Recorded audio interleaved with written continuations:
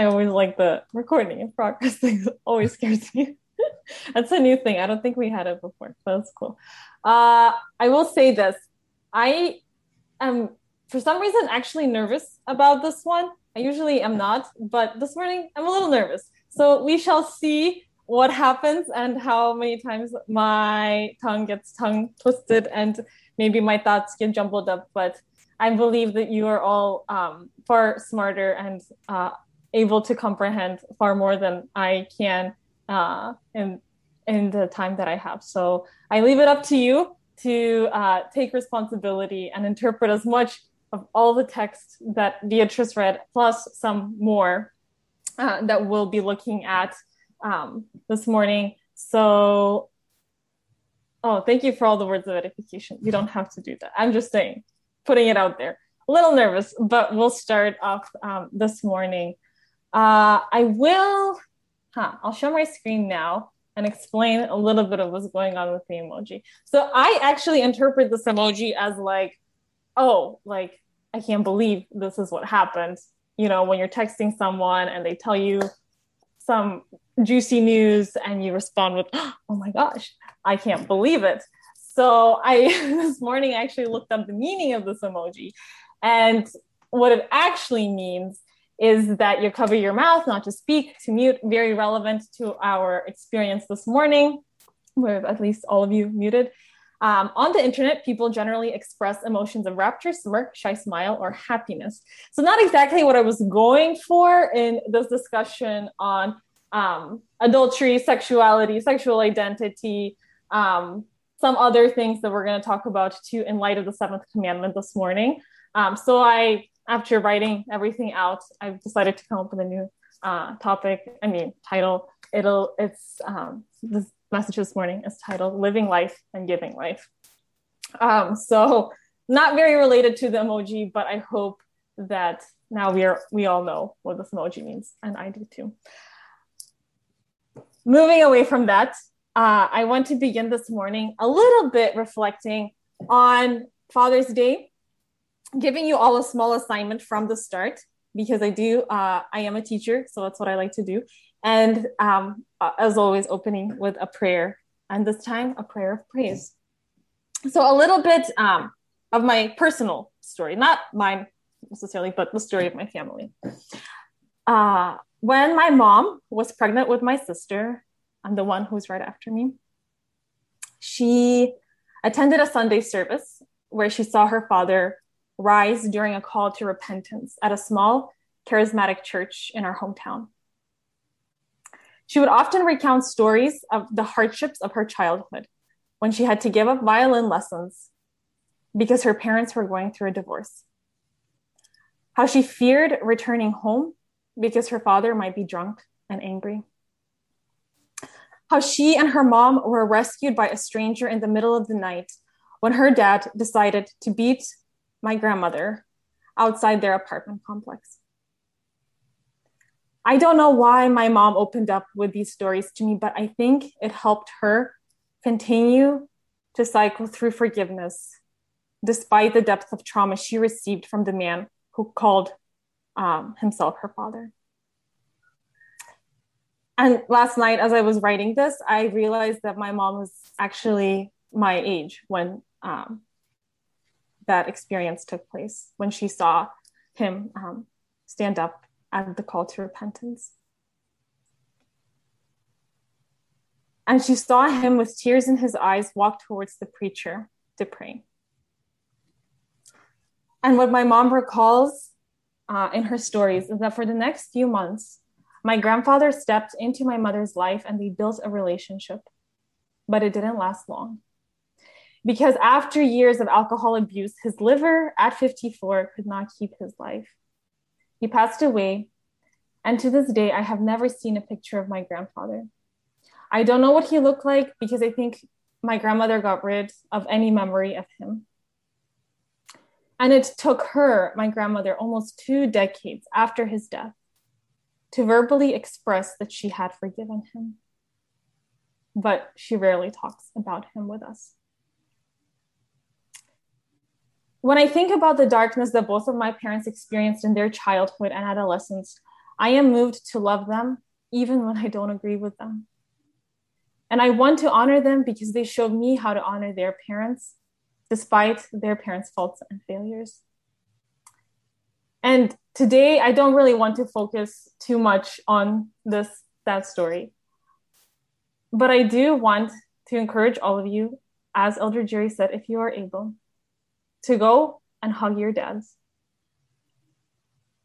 It's awkward in any cultural upbringing. It's foreign for all of us.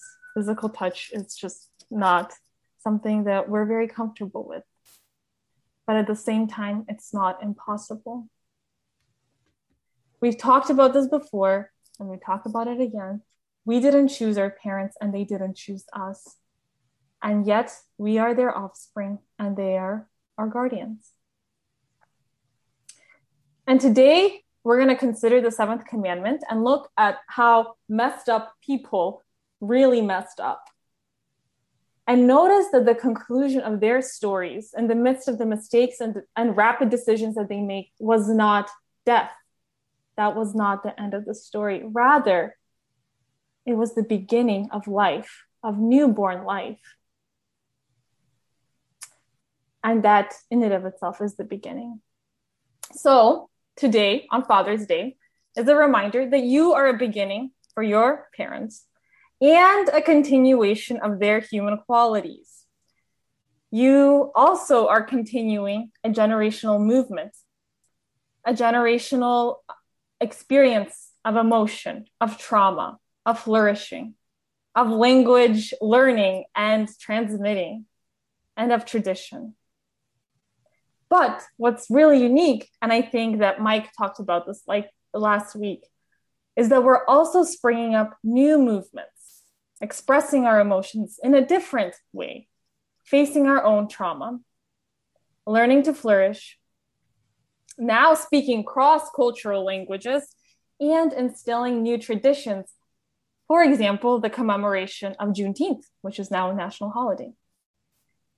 So let us rejoice and be glad, for the Lord is good throughout all generations, despite some of the ickier parts of it. And his loving kindness springs forth abundantly. So let's pray a prayer of praise and then begin this morning's message. Heavenly Father, Holy Spirit, Son of God, Holy Trinity, we come before the great mystery in awe and truly humbled, because we know that the words we say today, the emotions we feel today will pass through and will begin another day and another season. But we thank you for the present now, and that the hope that you fill us with through the resurrection of your Son, through the fulfillment of your Spirit, and through God's ongoing forgiveness and work in this world, evident in creation, evident in our lives in this community, and constantly being revealed to us individually, I hope.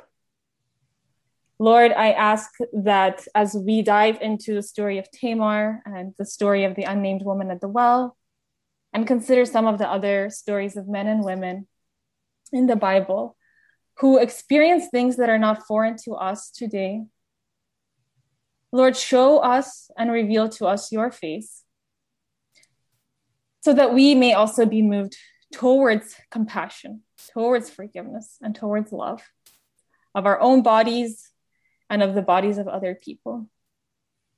We thank you for the nicer climate that we are experiencing this morning, and we pray that we live into the fullness of it. In your name I pray, amen. Amen. So who is Tamar? I actually really liked the way Beatrice pronounced it. I think that's probably a more, a closer pronunciation of it than how the American language, the English language does it, Tamar. I think Tamar is actually a lot more beautiful too. So the story of Tamar is seemingly hidden from view in the high drama of the Joseph narrative. Joseph, the one with the coat of many colors, the son of Jacob, the 11th brother in the tribe, in the tribes that will become the sons of Jacob. So it's situated in Genesis 38, and it's a whole chapter just dedicated to Tamar and Judah, as well as all Judah's entire family. And it's a rather confusing story that I think complicates an interpretation of the seventh commandment, which is the adultery one. And I think you all know what we're going to talk about this morning, and I'm sure you've heard many sermons in your lifetime, either ad hoc for or elsewhere. And maybe like me, you grew up influenced by purity culture within the church until you went to college and at the peak of the Me Too movement. And maybe for some of you, you don't really know what it is yet, but that's fine. When women and men shared numerous stories of the violation of their sexuality on college campuses, in workplaces, at home, and ultimately what seemed like in any partially isolated or crowded area. So this is a little bit of what the Me Too movement covered and continues to. Perhaps today, some of you question sexuality and sexual identity, which are somewhat silent topics in the Bible, except for some very specific passages in the New Testament, which carry a variety of interpretations. In all of this and throughout the history of the church in our lives, the church has cultivated a certain language when it comes to these discussions, and I want to be very respectful of that language and thinking this morning. At the same time, I come in and want to be very straightforward. I am speaking from very limited experience and perspective, which I understand prohibits me from speaking into your experiences today in many ways. But I would like to interpret the Genesis passage by looking at the emotions and experiences of Tamar and Judah.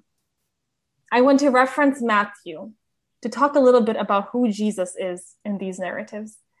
And finally, I want to dive deep into the well of Jacob in the Gospel of John, where we might come to an understanding of the Spirit's involvement in our physicality and in our physical experiences. And I do want to leave space for you to ponder through your perspectives. So there are going to be some questions that are going to just be rhetorical without any responses, any guidance about how to think about these. I trust that you are, like I said, very mature and able to think of these things yourself. And in asking these questions, I hope that you are true to yourself, because this matters. What we want from our relationships with other people and who we are in those relationships may be defined earlier on, so that the choices we make, whether out of our freedom or under pressure, continue a cycle of life. Ultimately, I want you to remember, and I'm sure you know, that you are a child of God, a reflection of his magnificent and mysterious image. We'll keep it on this side. Tamar reflects that magnificent and mysterious image too. And we'll look at the story. And please do read while I speak. Like Judah, Tamar desires stability, security, and belonging in a world where widows were not promised any of that. In the first few verses of chapter 38, we see Judah separating from his family and moving to a foreign land where he sought stability by marrying Shua, a Canaanite woman, which has a little bit of a complexity between the respective cultures of a Jewish man and a Canaanite woman. Nevertheless, Judah's taking matters into his own hands, being independent, securing stability as a foreigner in this land. So Shua gave birth to not one, not two, but to 3 sons. And for Judah, well, he has received a portion of the blessing of security. Surely the Lord was indeed good, though the Lord's name is not mentioned until the sudden death of his firstborn son. We do not know what Er's wickedness um, meant. But the mystery of it does leave us wondering if Tamar might have been a victim of his behavior. And perhaps Judah was convinced that deserved the punishment he received. So no reason to fret, because even though Tamar is a widow, she can go to the second son, whose name is Onan.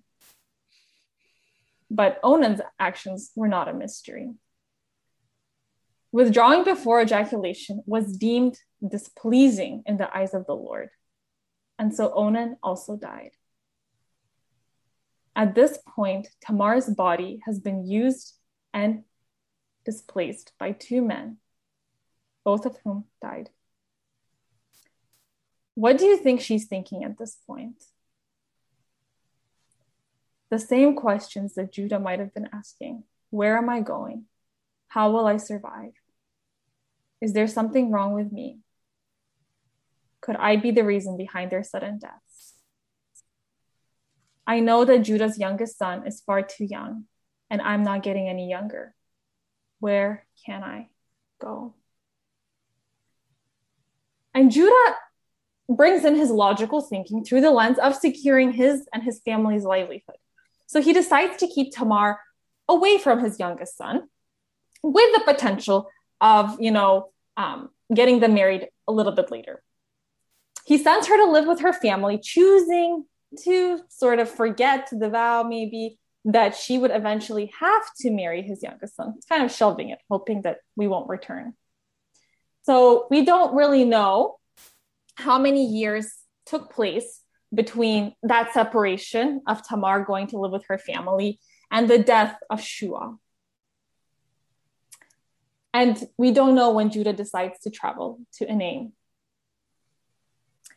Up to this point, Judah continued to live his life depending on himself, seeking out safety and security for his family, disregarding perhaps the familial bonds that Tamar held with him through the marriage to his two sons. So when Judah beheld her sitting on the road to Enaim, he was moved by desperate desire. And perhaps, since he is a widower, there wouldn't be any repercussions. Regardless, he desired the veiled woman and made a vow to repay her for her services. But Tamar is also not the young woman who obeyed and followed the commands that Judah gave her a few years before. She took matters into her own hands with a similar determination of survival, willingly taking a risk and believing that the reward would outweigh the cost. When the moment of confrontation came, Judah respected Tamar's shrewdness. She gave birth to two sons. And this is where I am really confused by this story, because life, which is good, comes out of the decisions that Judah and Tamar made.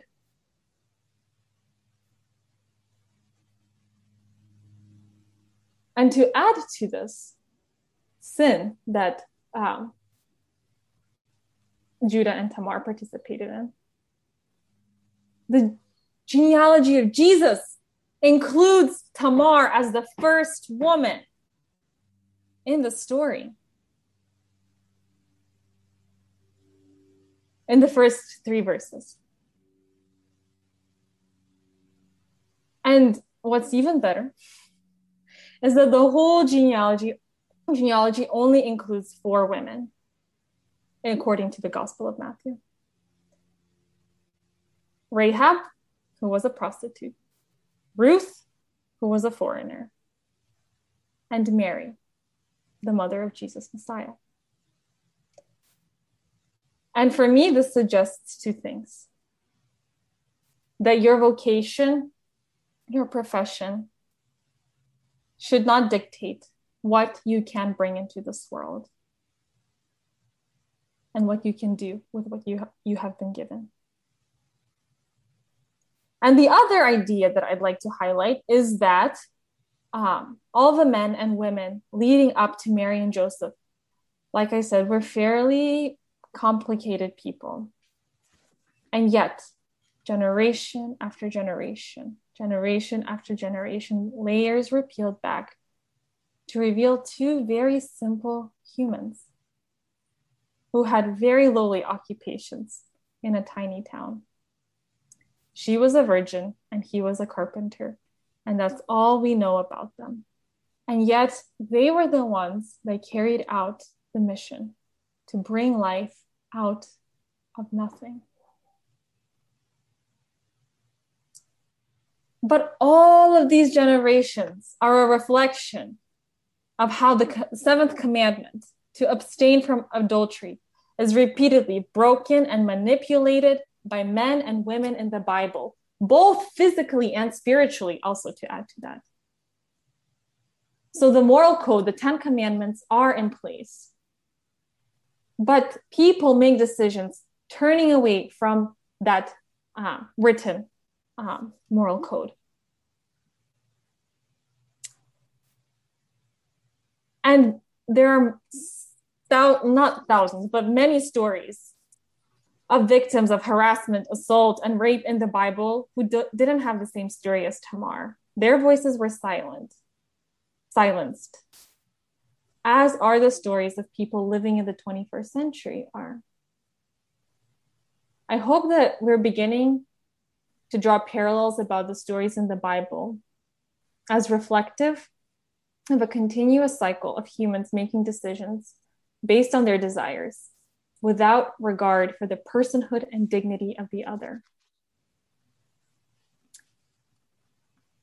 I want to be very careful here because I know many of you, but I don't know all of you. I am ignorant of your personal stories, and I don't want to generalize anything in regard to the experiences you have had. But if you have experienced any level of violation to your body or mind, or if you have been the perpetrator of causing pain to another person, I think it's a miracle that we're all gathered here right now. We are the sum of all of these experiences, but we are also uniquely individual. And while we might never open up about stories that are quite dark,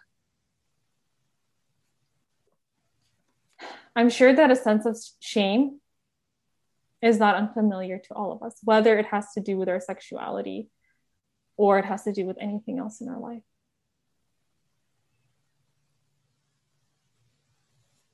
We must learn to be there for one another. And that's kind of what we've been talking about for so many months now. Because as we learn through the story of Tamar and Judah, the sins that we commit, the actions and decisions that we make, sins as in breaking away from that moral code. These experiences, these decisions are not the conclusion of our stories. What we feel, the shame, the agony, the pain, the tears, maybe the pride even, should not be disregarded in light of this. No, rather, what I would like to call all of you to this morning is that as you experience joy and delight and happiness, you are also capable of experiencing brokenness and regret as image bearers of God. I am avoiding generalizations, or trying to at least, but I think that we can make at least 3 in regards to who God is in this commandment and who God is in the story of Judah and Tamar.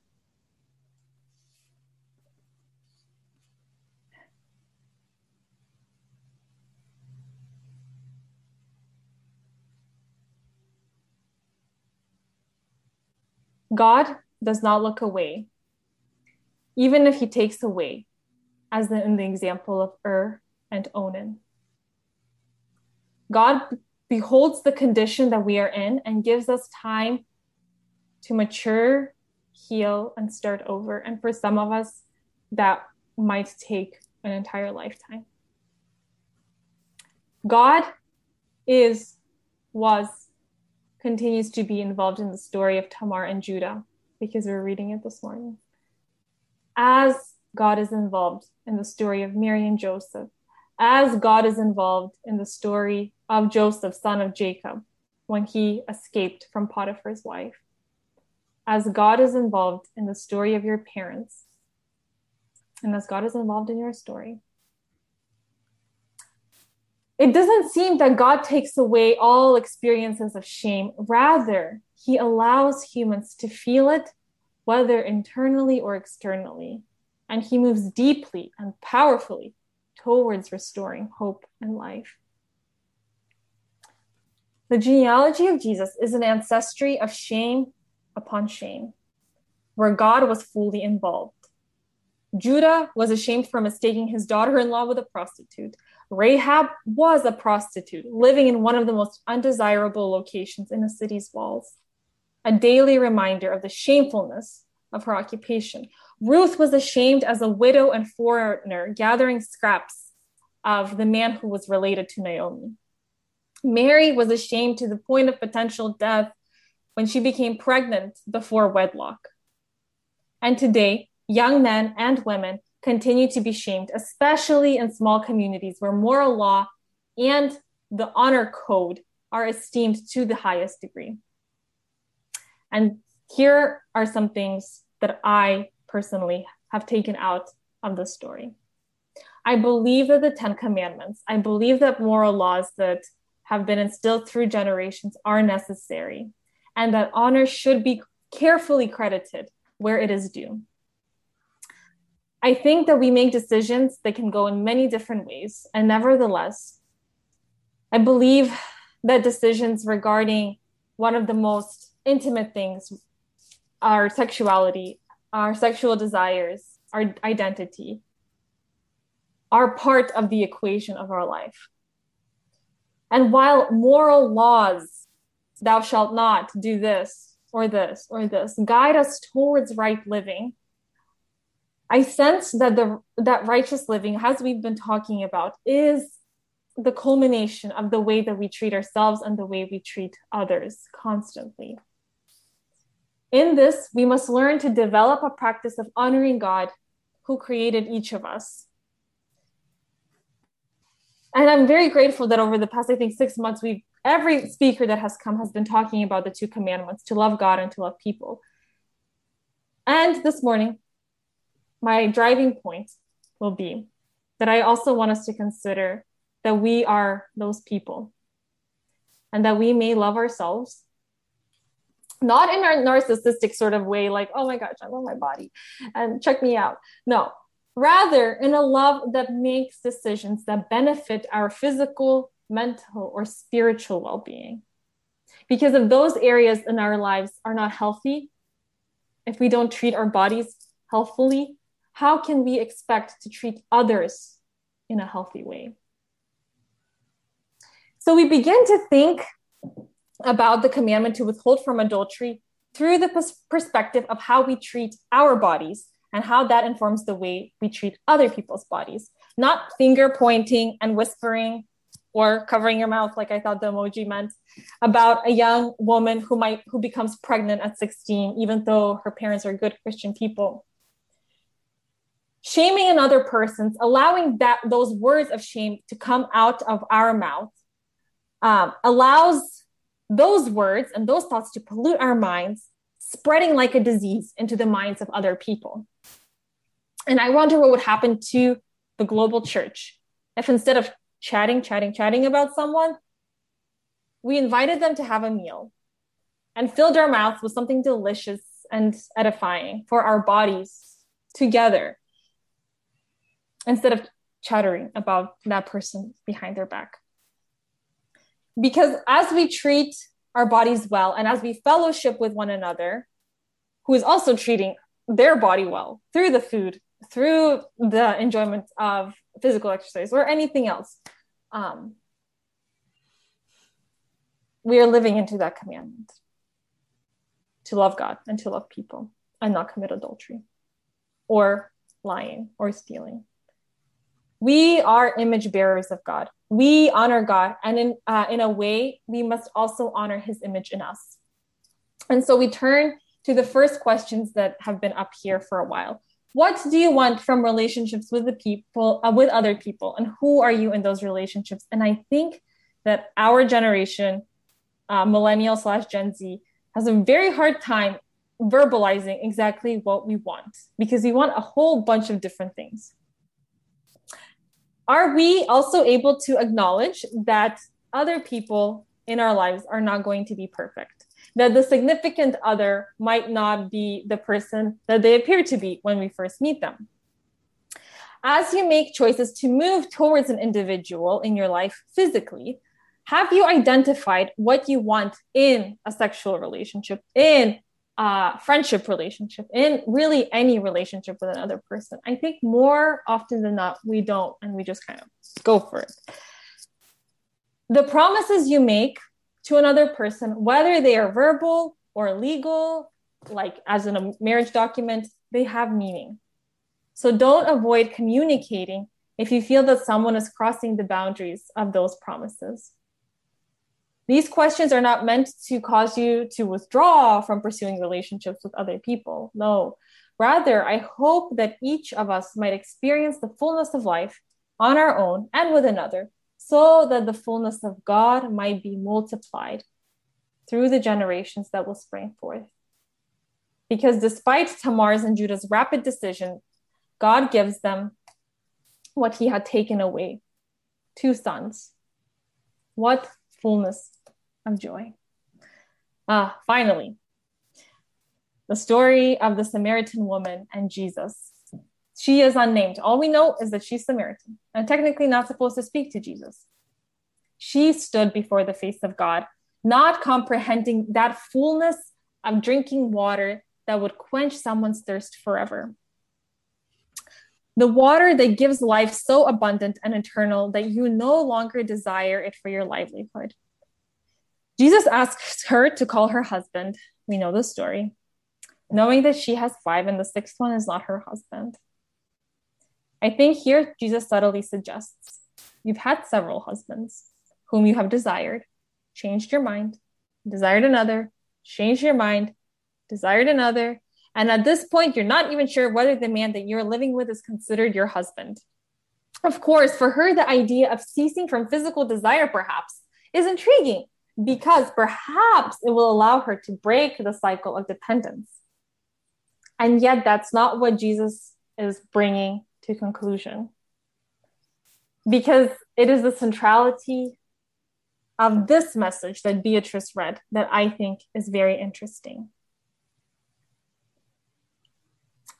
Yet a time is coming, she read, and has now come, when the true worshipers will worship the Father in the Spirit and in truth. For they are the kind of worshipers the Father seeks. God is spirit, and his worshipers must worship in the spirit and truth.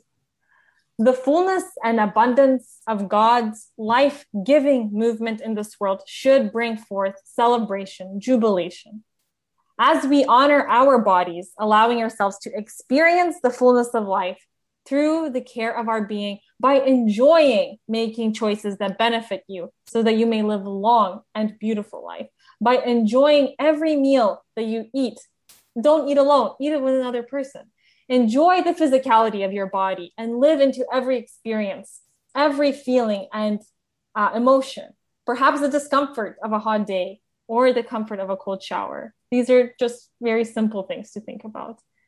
And I hope that you all enjoy waking up and falling asleep, and ask yourself whether or not, I have to ask myself this all the time, whether or not having my phone will add to that fullness of blissful sleep. We are called to abstain from judging others' decisions.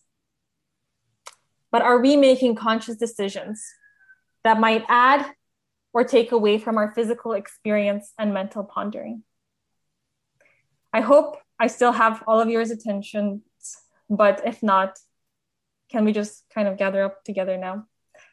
Can we make a covenant, a promise as a community in our respective small groups, not in the large group? We don't have to do that. that regardless of what happens to a single member of our group, we will care deeply and truly if a single one of us is hurt or mistreated. And we will confront each other boldly when someone in our midst is actively causing pain to another person. It might not be comfortable. We might be a little bit scared, but let's make a covenant perhaps to do that. Finally, for sure, I promise. Okay, what does the honoring of our bodies and the honoring of other bodies bring us towards? And this is what Jesus is talking about, the true worship, the Trinitarian worship involving Father, Son, and Holy Spirit. And this is a big idea, this Trinity thing or persons. But it's actually pretty cool when we contextualize the greatness of them through this morning's message. We already talked about who God is in these stories. God is the one who punishes wickedness. We know that side of God. Doesn't kill, but takes away the life of Judah's sons. But God is also on the other side of that, bringing life out of something which was deemed shamefully lifeless. Moving on. Who is Jesus in these stories? He is Tamar's descendant. And that's pretty clear from the first 3 verses. He is the impossible good through the virgin birth. And he's the one who sat next to the woman with many husbands because Jesus saw past her identity and her choices. That didn't matter to him. He cared about the life that she lived in the community that she was in. Finally, who is the Spirit in the story? The Spirit is the way of life. The Spirit is the way we worship when we speak, when we eat, when we fall in love, when we have sex, when we cry, when we argue even. The Spirit is present. Amen. And it's a true reflection. And the Spirit is a true reflection of who we are. But we are simple human beings who are constantly messing up. We are writers of the law. We have created certain rules and regulations that help us exercise our agency. And the Spirit allows us to continue the cycles of life from generation to generation. And I want to add one more thing. I took up my notes.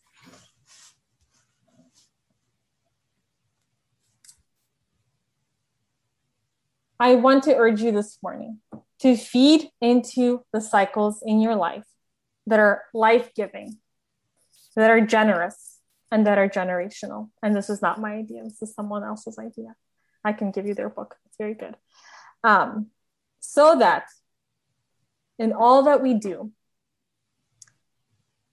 we humbly accept that what we experience in this very moment is the beginning, the continuation, and the hope, which draw out all of these 3, beginning, continuation, and hope, which draw out of the abundance of God's living water and breathing Spirit. And I'll read the benediction after our last song.